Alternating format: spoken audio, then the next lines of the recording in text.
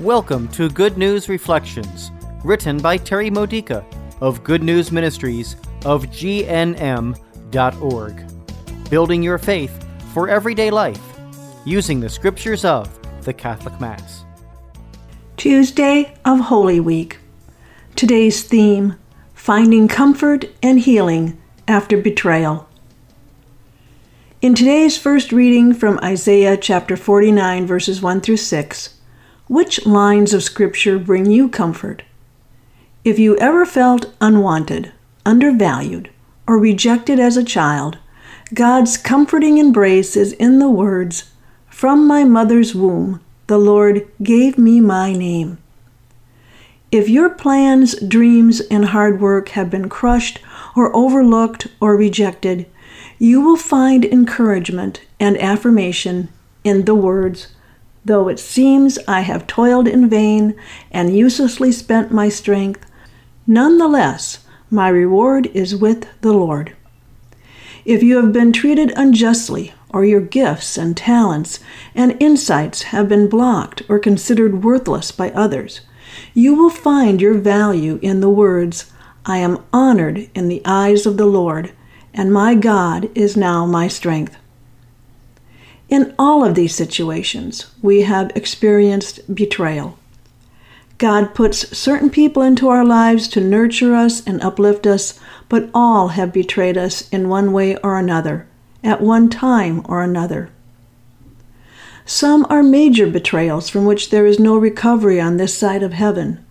We should always pray for healing and reconciliation and do whatever we can to bring God's love into that relationship.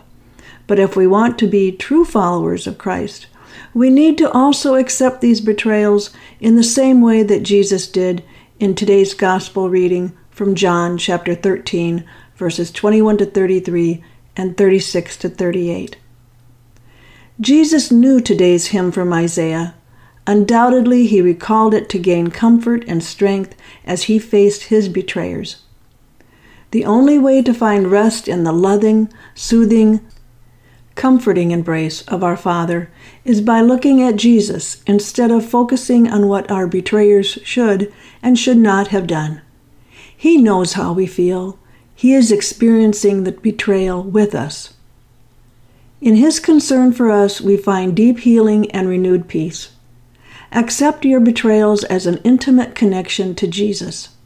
Let go of them by nailing them to his cross. Then turn away from their ugliness by making the decision to forgive your betrayers. Thank Jesus for taking your pain upon himself. Kiss his wounds the next time you receive him in the Eucharist by kissing the host. This will become your own personal resurrection. This has been a Good News Reflection by Good News Ministries of GNM.org. For more faith builders or to learn more about this ministry, come visit our website. You'll find Good News Reflections available by email and text message, online retreats, prayer resources, and lots more to help you know the Father's love and grow closer to Christ and be filled with the Holy Spirit.